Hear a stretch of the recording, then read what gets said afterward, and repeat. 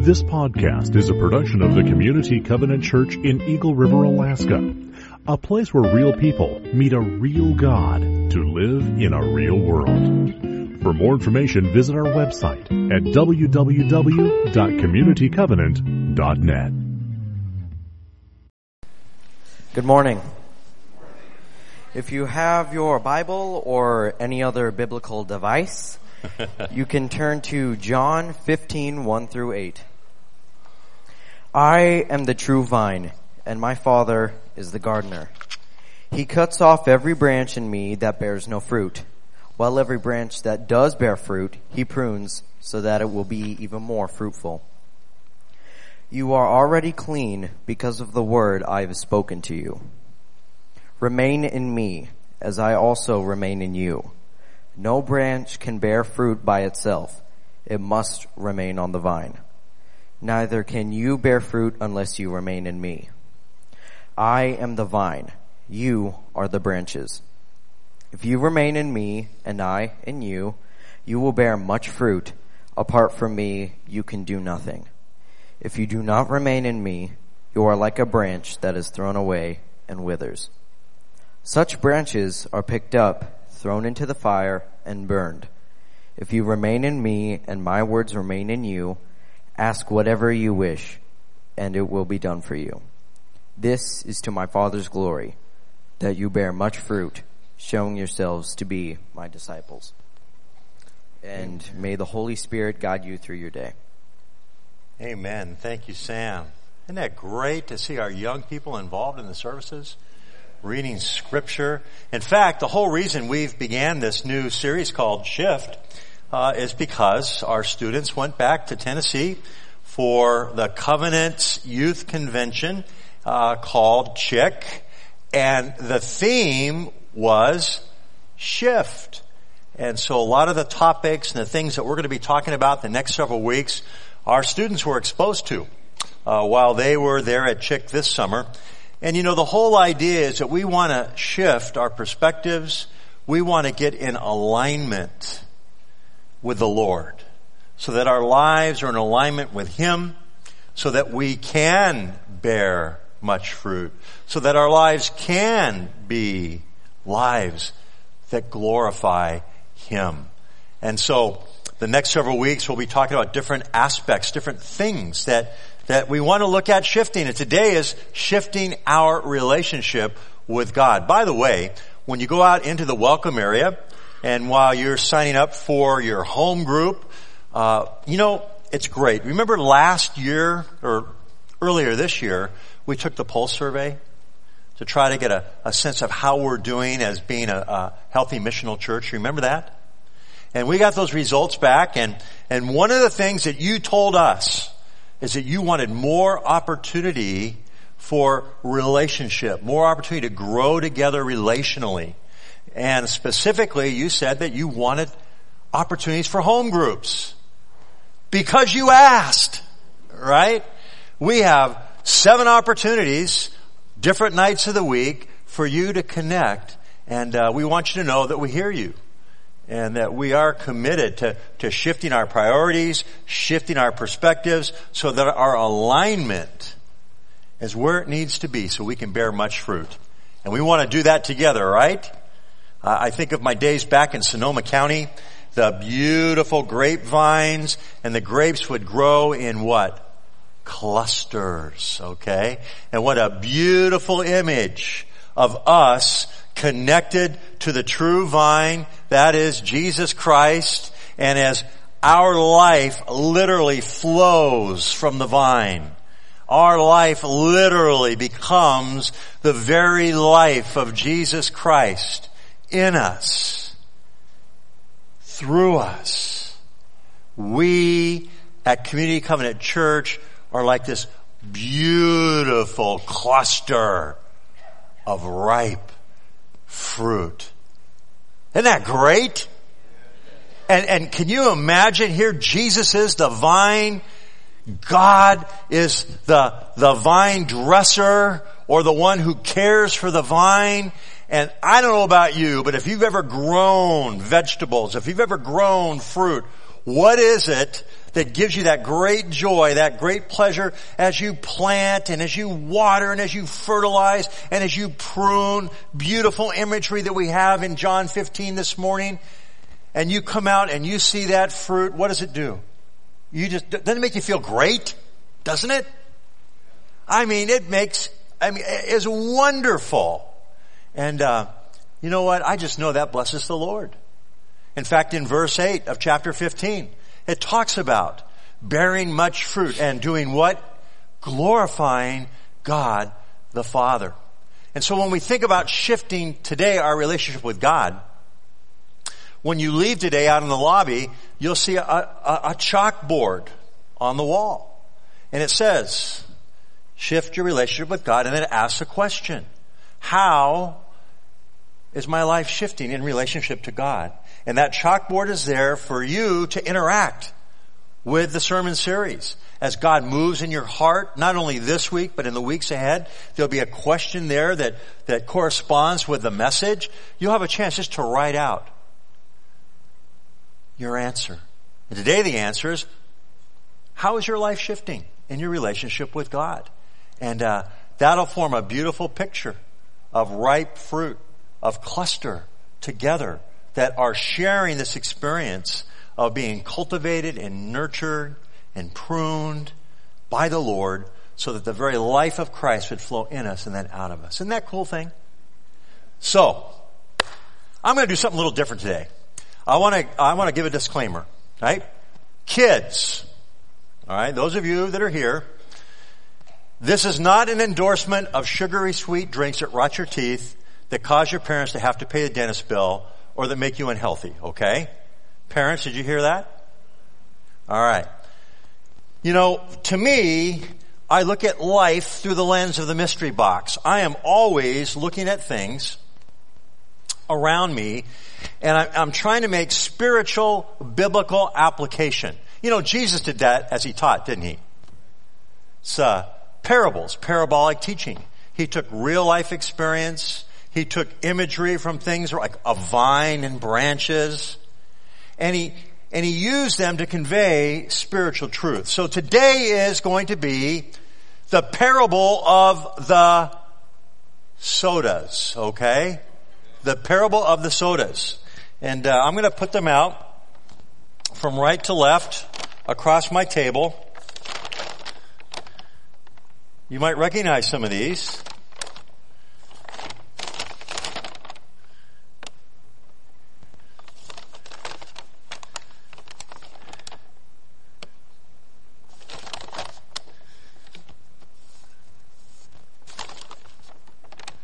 Okay.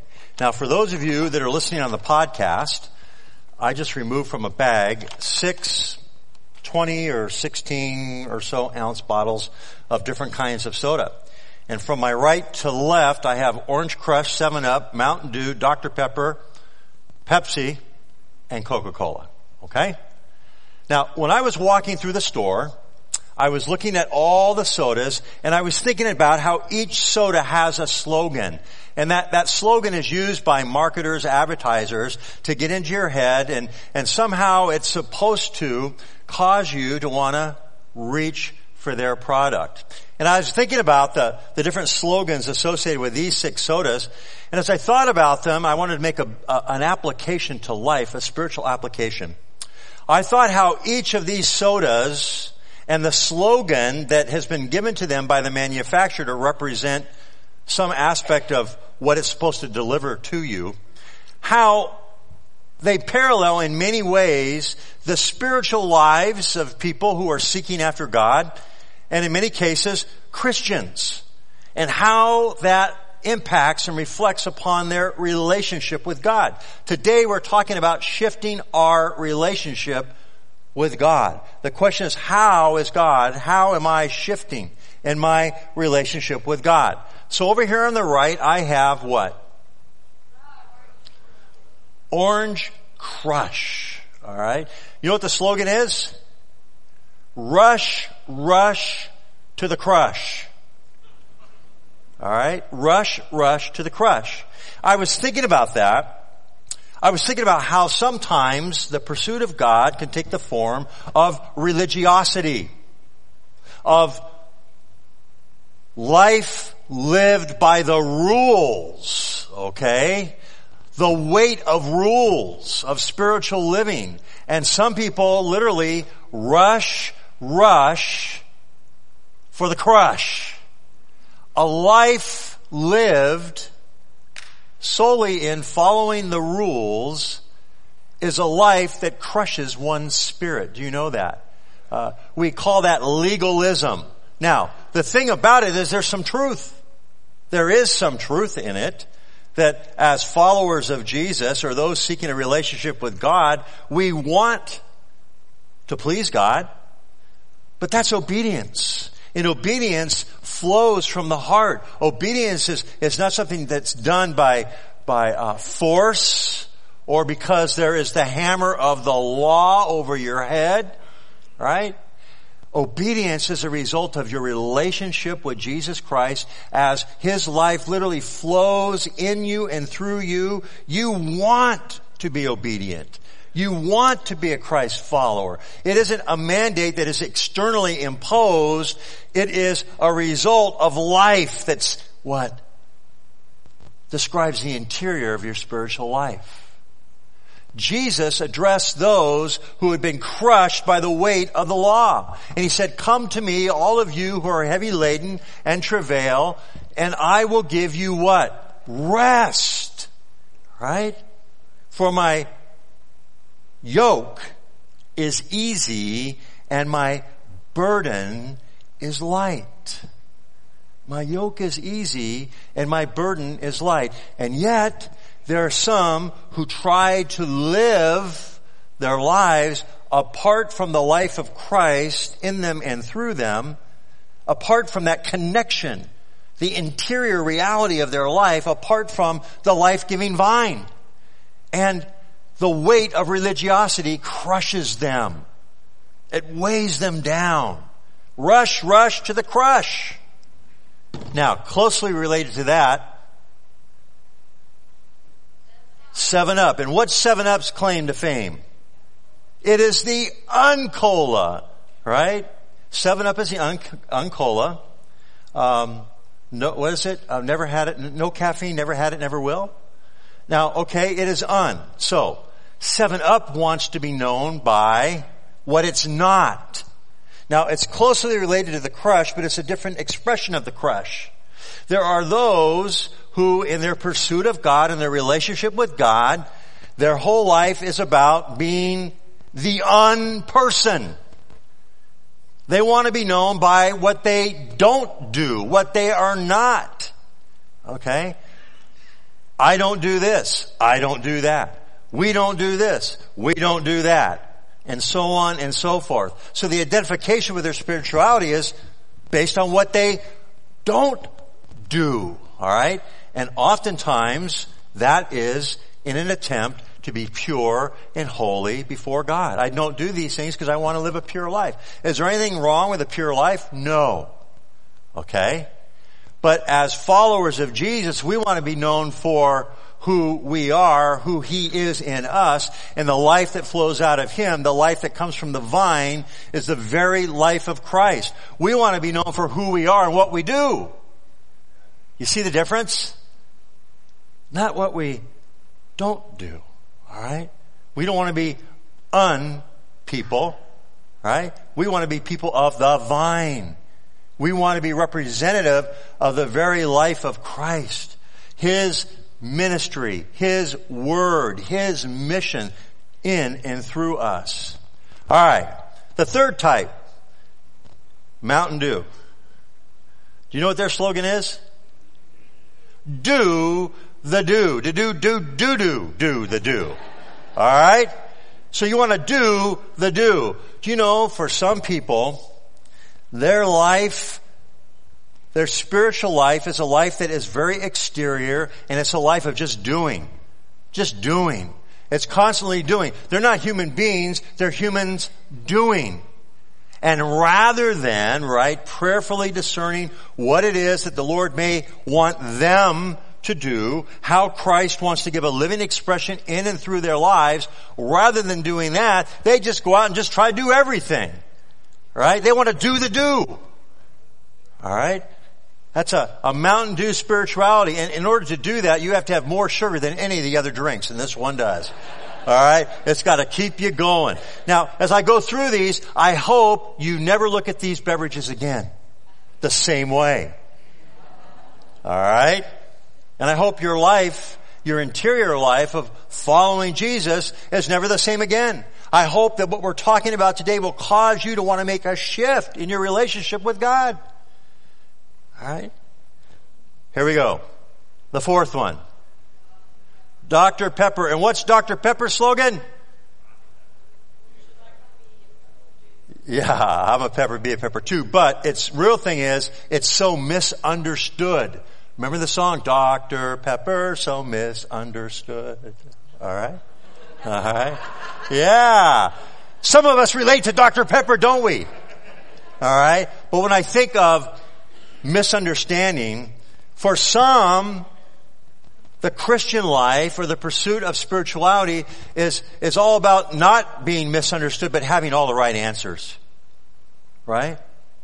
I'm going to have a spirituality that's reflected in my intellectual ability to understand and to have the answers to the Bible. All right? Now, is that a bad thing? No. God calls us to be people of the Word. We believe in the centrality of Scripture, but we don't want to be like the religious leaders in John chapter 5 where Jesus addresses them and says, listen, you search the Scriptures for in them you think you have life, but you miss the very thing that they're talking about. And there he was. All the Scripture points to Jesus. And he's standing right in front of them, and they are missing it. Okay? They're missing it. They're missing it. And so, Bible knowledge of Scripture, that's important. Hebrews 4:11, it tells us that the Scripture is alive and active. It's sharper than a two-edged sword. It divides joint and marrow, and it discerns the intentions of our heart. All right? It's a good thing. But knowledge of God does not replace knowing God. You see the difference? The Word of God helps me know Him and understand Him. Well, now we get to Pepsi. Now what's Pepsi's slogan? Hits the spot, yeah. Hey, it's the choice of a new generation. Alright, it's the choice of a new generation. And I'll tell you what, in our spiritual life, we have all kinds of choices to make.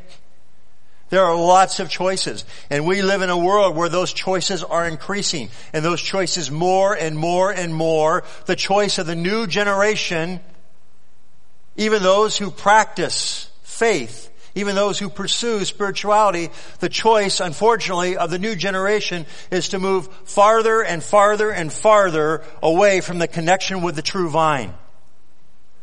Okay?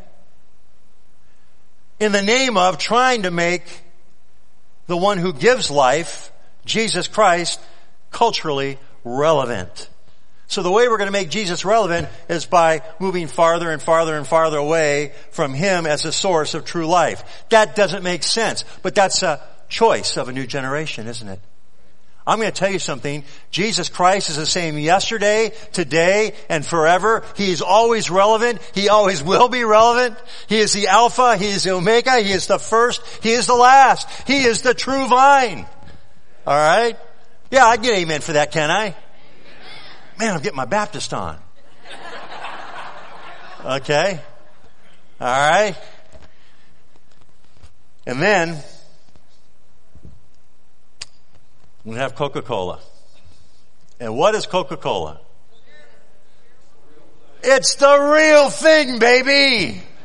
Right? It is the real thing. Now, all this is for a reason.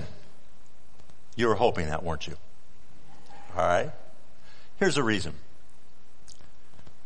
Think of yourself a first century Jew, a follower of Jesus, having had a radical life transformation, still trying to figure it all out. Jesus is with you the night before he's about to go to the cross.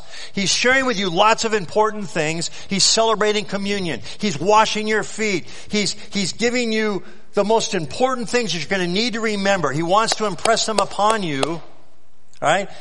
And all these disciples are people who are living in a religious climate where all these things are present. And all these things are substitute for the real thing. Who is the real thing? Jesus. What he says in John 15:1 is radical.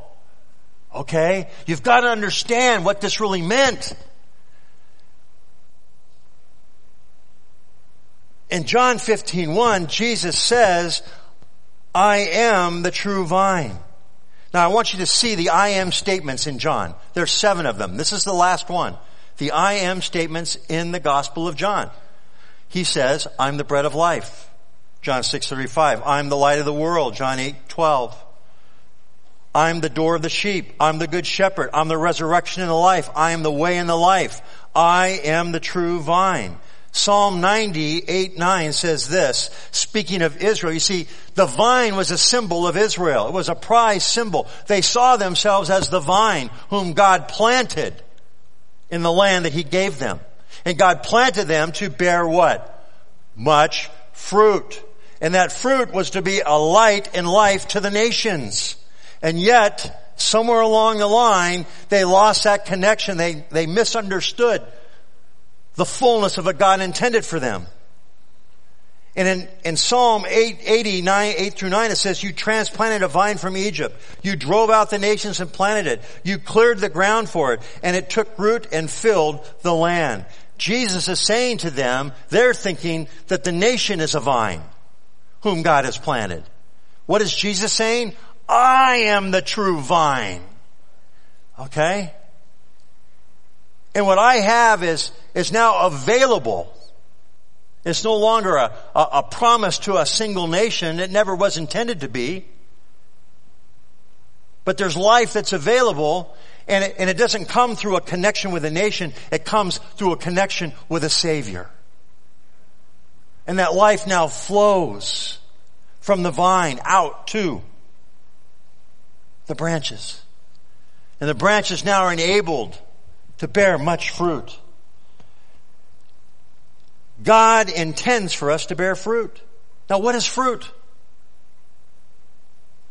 Where is it? Definition coming up. Oh, there it is. I'll read it to you. Fruit is the character and product of a Christian's life that brings benefits to the lives of others and advances God's work in the world. Okay? You know, from the very beginning, in creation, when God created the plants, he said, you're to bear what? Fruit. When he created the animals, he said, you're to bear fruit. When he created humanity, what did he say? Be fruitful. And so we see in creation and now in redemption, fruitfulness. God desires fruitfulness. And this is what we see. And so, we know that God intends for us to bear fruit. In fact, in John 15, it says that, verse 3, you are already clean because of the word I have spoken to you. That the word in the Greek, there's a logos, right? And it's the word of God that has been spoken to them by Jesus, the true vine, and the word purified them. The word what? Cleanses and transforms their lives. Okay? It's an internal thing that happens as a result of the word in their life. And we think about Psalm 1:1-3. Blessed is the one who does not walk in the steps of the wicked, or stand in the way that sinners take, or sit in the company of mockers, but whose delight is in the law of the Lord, who meditates on his law day and night. The word cleanses. The word purifies. The word is living, alive, and active. Okay? And what's the promise? That person, you and I, are like a tree planted by streams of water, which yields its fruit in season, and whose leaves do not wither. Whatever they do, they prosper. 3 things here in relationship to what Jesus is talking about the cleansing of the Word. 3 things the Word of God does in the interior of a person's life. Number 1, it condemns sin. Number 2, it inspires holiness. And number 3, it promotes growth. What does it mean to be fruitful? It implies what? That there is growth. There is spiritual production. And so God desires that we bear fruit. Fruit results from intimacy with Christ. You see, it's not a matter of doing all these right things that in and of themselves have an aspect of truth. Okay? It's not a matter of the exterior life that leads to the interior reality. What Jesus is saying here is that fruit results from your connection with me. It is the interior life that leads to an exterior reality. You see the difference? And that's what Jesus is talking about here. Fruitfulness results from intimacy with Christ. Now, in just a chapter before, Jesus had said this to them. John 14:23 through 24. Anyone who loves me will obey my teaching. Obedience is an expression of love. Okay? My Father will love them, and we will come to them and make our home with them. Union with Christ is union with the eternal Godhead. God the Father, God the Son, God the Holy Spirit, right? Co-eternal, equal, co-powerful. It's the Trinity. It's a mystery, yet a reality. And what Jesus is saying here is that when we are united with Him, we are literally unified with that eternal community of the triune God, of the Trinity. That's great stuff. Anyone who does not love me will not obey my teaching. These words you hear are not mine. They belong to the Father who sent me. All this I have spoken while still with you. But the Advocate, the Holy Spirit, by the way, it's what? The Holy Spirit, God the Holy Spirit who lives in us, that empowers us. And that's the source of life. We need the Holy Spirit. We need to be submitted to the Holy Spirit in our lives. The Advocate, the Holy Spirit, whom God will send in my name, will teach you all things and remind you of everything that I have said to you. Okay? So not only does God want us to bear fruit, but that fruit results from life that comes from the vine. It's Christ's life in us. Okay? He lives in us and through us. It's that flow of life. Finally, bearing fruit is literally bearing Christ's likeness. Do you know that? That we are so connected to Him that the Scripture tells us that our thoughts, our attitudes, our hearts are so in tuned and inclined with Him, the vine, who gives us life, that causes us to bear fruit, that we're so in tune with Him that when we pray, our prayers are in accordance with His will. And because they're in accordance with His will, we see prayer answered, because we're praying in accordance to the will of the one who lives in us. Do you see that? Man, that's not only vine life, that's divine life. But there's a unity, a union, and a oneness there that results in such intimacy that we literally can pray according to the will of God. Because even when we don't know how to pray, the Scripture says the Holy Spirit who dwells in us prays out on our behalf. It's good stuff. So bearing fruit is bearing the very likeness of Christ. Finally, Matthew 7:20. Jesus, when He's talking about false prophets, false disciples, right? He talks about this thing about fruit. And in Matthew 7:20, He says this, "Thus, by their fruit, you will recognize them." Let me rephrase that. Thus, by their likeness, their Christ-likeness, thus, by the very image that they project, the life of Christ that flows in and through, you'll know. You'll know. Now, in this section of verses, it talks about a pruning. And God is constantly pruning and working in the life of the vine and the branches to cut back and to bear so that good fruit is born. And God is constantly working and caring in our lives. He's cutting us. He's pruning us. His objective is that we do what? Bear much fruit. But that fruit comes as a result of a connection with the real thing, Jesus. It's not an exterior activity. It is a flow of an interior reality.